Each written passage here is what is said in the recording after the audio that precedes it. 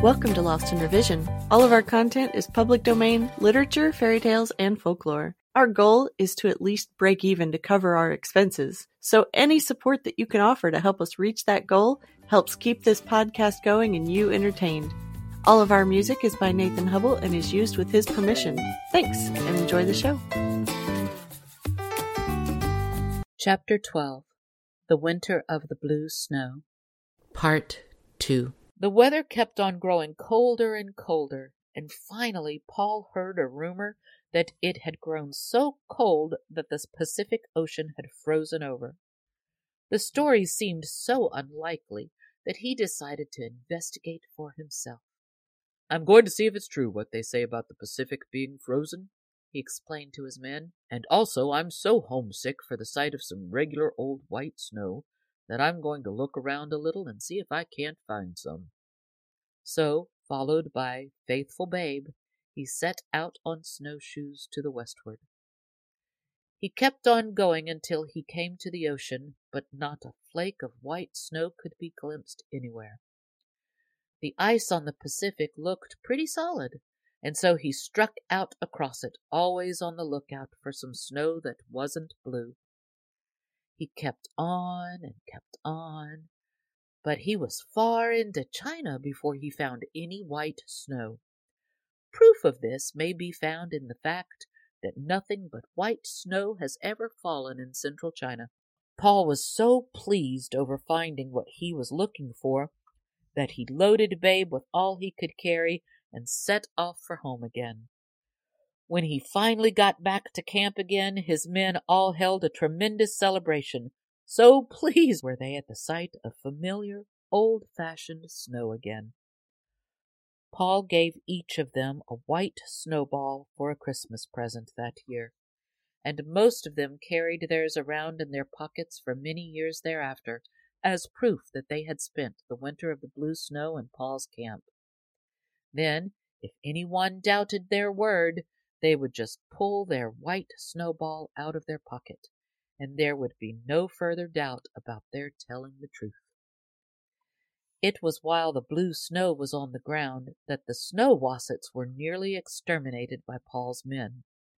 The snow wasset is unlike other animals, inasmuch as it hibernates during the summer instead of the winter. When the snow begins to melt as the weather turns warm in the spring, this queer animal grows a pair of strong front legs that end in paws armed with big digging claws. Its color changes to green, and by the time the last snowdrift has melted away, it is denned up all snug and sound in a hole which it has dug in the ground. There, all covered over with moss and dirt, it sleeps away until winter comes again. Then it wakes up as the first snow begins to fall. By the time drifts have begun to deepen, it has shed its legs and green fur and has grown a brand new winter coat. Its new fur is of the purest white and is very valuable. But as the animal is thus so colored that it cannot be seen as it wallows about in the snow, it is very seldom ever captured. During the winter of the blue snow, however, the wasset could be easily seen, white against the blue, and Paul's men put in much of their time that winter in hunting the squirming creatures as they played among the blue drifts. Johnny Inkslinger sold many wasset skins in the spring, and the high price he received for these rare pelts did much toward making up to Paul for the poor cut of timber during the winter. The winter was long, but at last it came to an end. The snow melted off, and all the frozen words were thawed out. It was then that Paul Bunyan made a big raft of what logs had been cut, and started floating down the river to deliver them.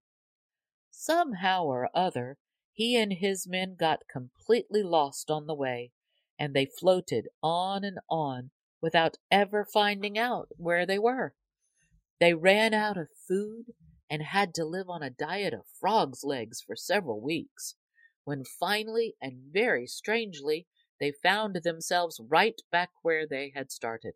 They had floated with the river as it made a perfect circle, and to this day this exploit of Paul's is known as the Great Circle Drive. It is, in fact, the only circle drive that has ever been made. The circle drive disgusted Paul with the Big Onion River. "I'll make no more use of it," he declared. "From now on, we'll drag all of our logs to the Mississippi River and make our drives down it, for I'll never send another drive down the Big Onion." And so it was that he cared not a bit when a few days later a great tree was accidentally felled into the Big Onion and splashed all the water out of the river. Thanks for joining us today. Check us out on Patreon. You can help us meet our small goal of breaking even and covering our expenses. Your support helps pay for all of the things that podcasting requires and helps keep this show alive and growing. If you can't afford to support us financially, go give us a good review, subscribe or follow, and share with your friends and family. Feel free to fact-check us and offer suggestions to make our show better for you. You can also send us an email at lostinrevisionpodcast@gmail.com. There's a lot more waiting for us all at the end of the road.